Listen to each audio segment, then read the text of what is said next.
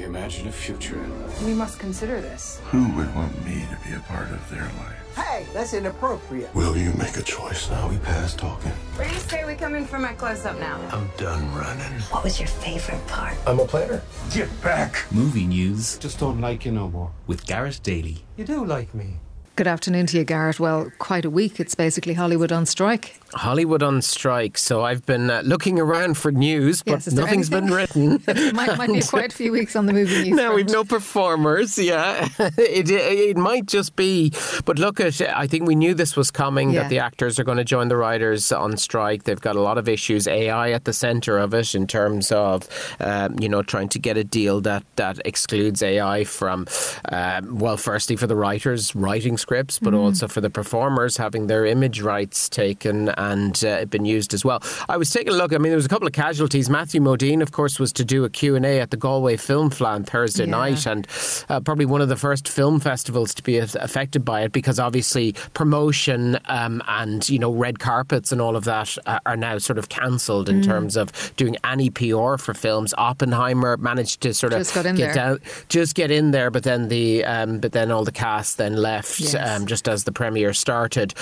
There are some productions that will go ahead, particularly in the UK. So I was having a look. House of the Dragon is still going to be filming, as is Industry. That's a HBO series. But that's because the actors, the cast, are sort of working under equity contracts in the UK. And they've been given guidance that they can go ahead as planned, continue to report to work for now. So even though they might be SAG-AFTRA actors, they're working under equity contracts in the UK. So the likes of those can go ahead. But yeah, look at now, you're going to have every production in the US stopping. And I presume it'll have an impact on film festivals, Garret, as well.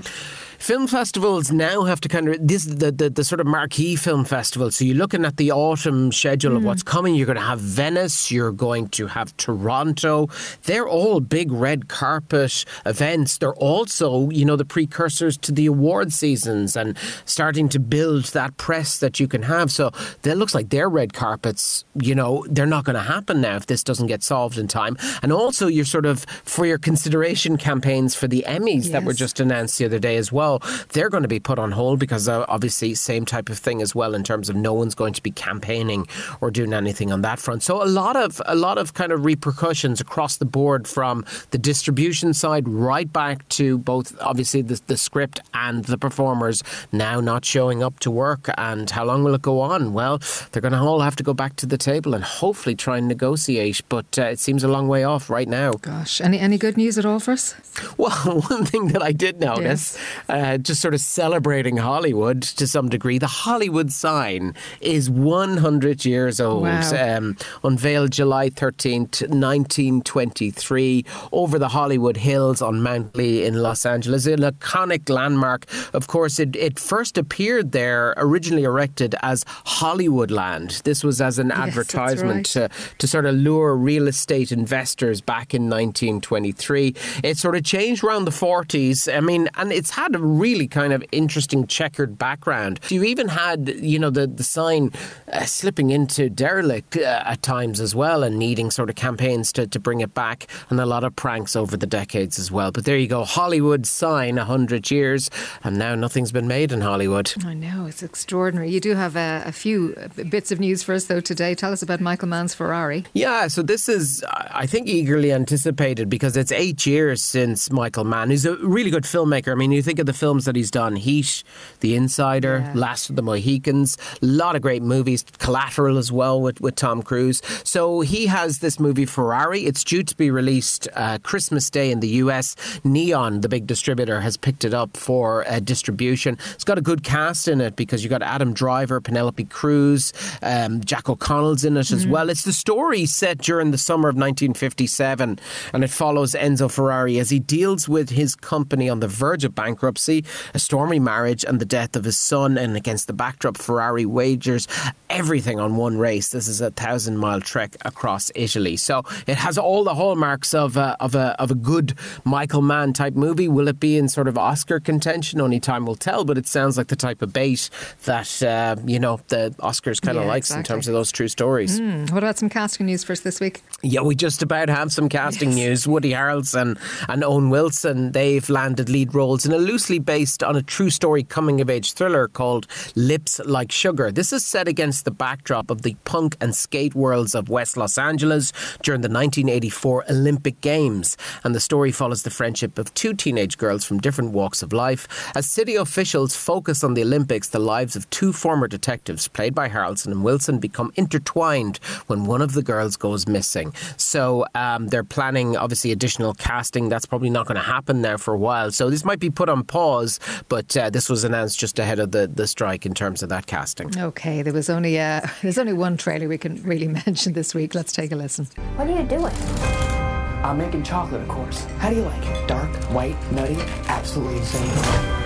Many people have come here to sell chocolate. They've all been crushed by the chocolate cartel. You can't get a shop without selling chocolate, and you can't sell chocolate without a shop. Yes, Garret, I have to say I wasn't sure about this when it was first announced, but it's a good-looking trailer, isn't it? This is Wonka. Likewise, yes, a very good-looking trailer. And the one thing I think that's quite exciting about it is sometimes it's hard to get that sort of big box office movie around Christmas time, which is going to get families out to see it. This is when the movie's going to be released, Wonka. And like you, I was a bit sceptical. This is a prequel, Timothée Chalamet starring as, the chocolatier, Willy Wonka.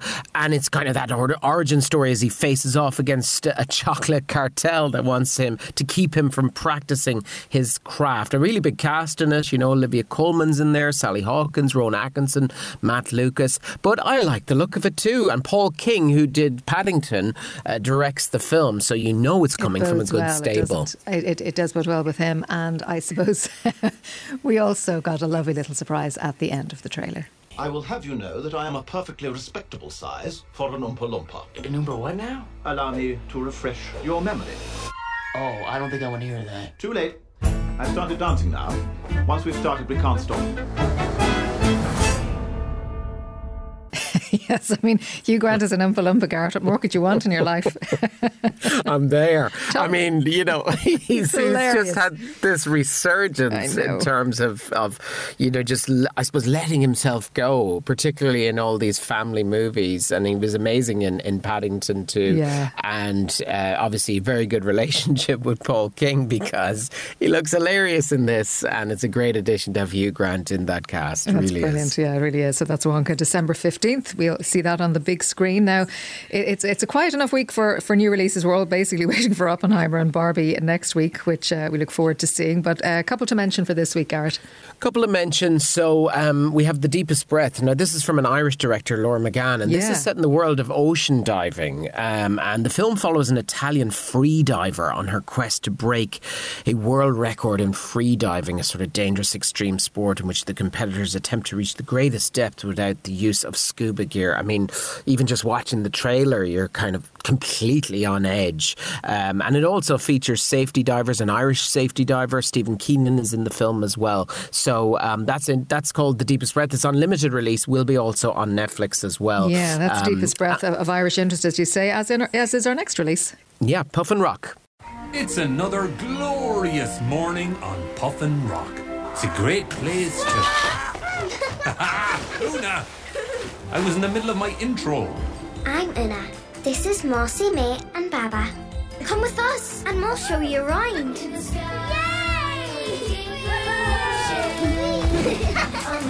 I've someone I'd like you to meet. Isabel, Marvin and Phoenix. They're new to Puffin Rock. I'll never be able to remember all these names. Yeah, that's Puffin Rock, Garret. I mean, you see Cartoon Saloon's name attached, you know it's going to be good, right? You know it's going to be good, and it's following on, obviously, from a very successful TV series as well. So if you've got little ones in the house, you're probably well aware of it at this stage. But you'll recognise the voice there of Chris O'Dowd, who leads the voice talent, Amy Huberman in there as well. Following the disappearance of the final little egg of the season in strange circumstances, lead Una and her friends to embark on a race against time to save it before a big storm hits Puffin Rock rock and puts the island in danger. Looks like a nice film for sure does. kids. Looks lovely. Now, what about a TV movie for us? Well, something to get you in the mood for the next Christopher Nolan movie, which will be hitting the big screen. This is to go back a little bit to Dunkirk.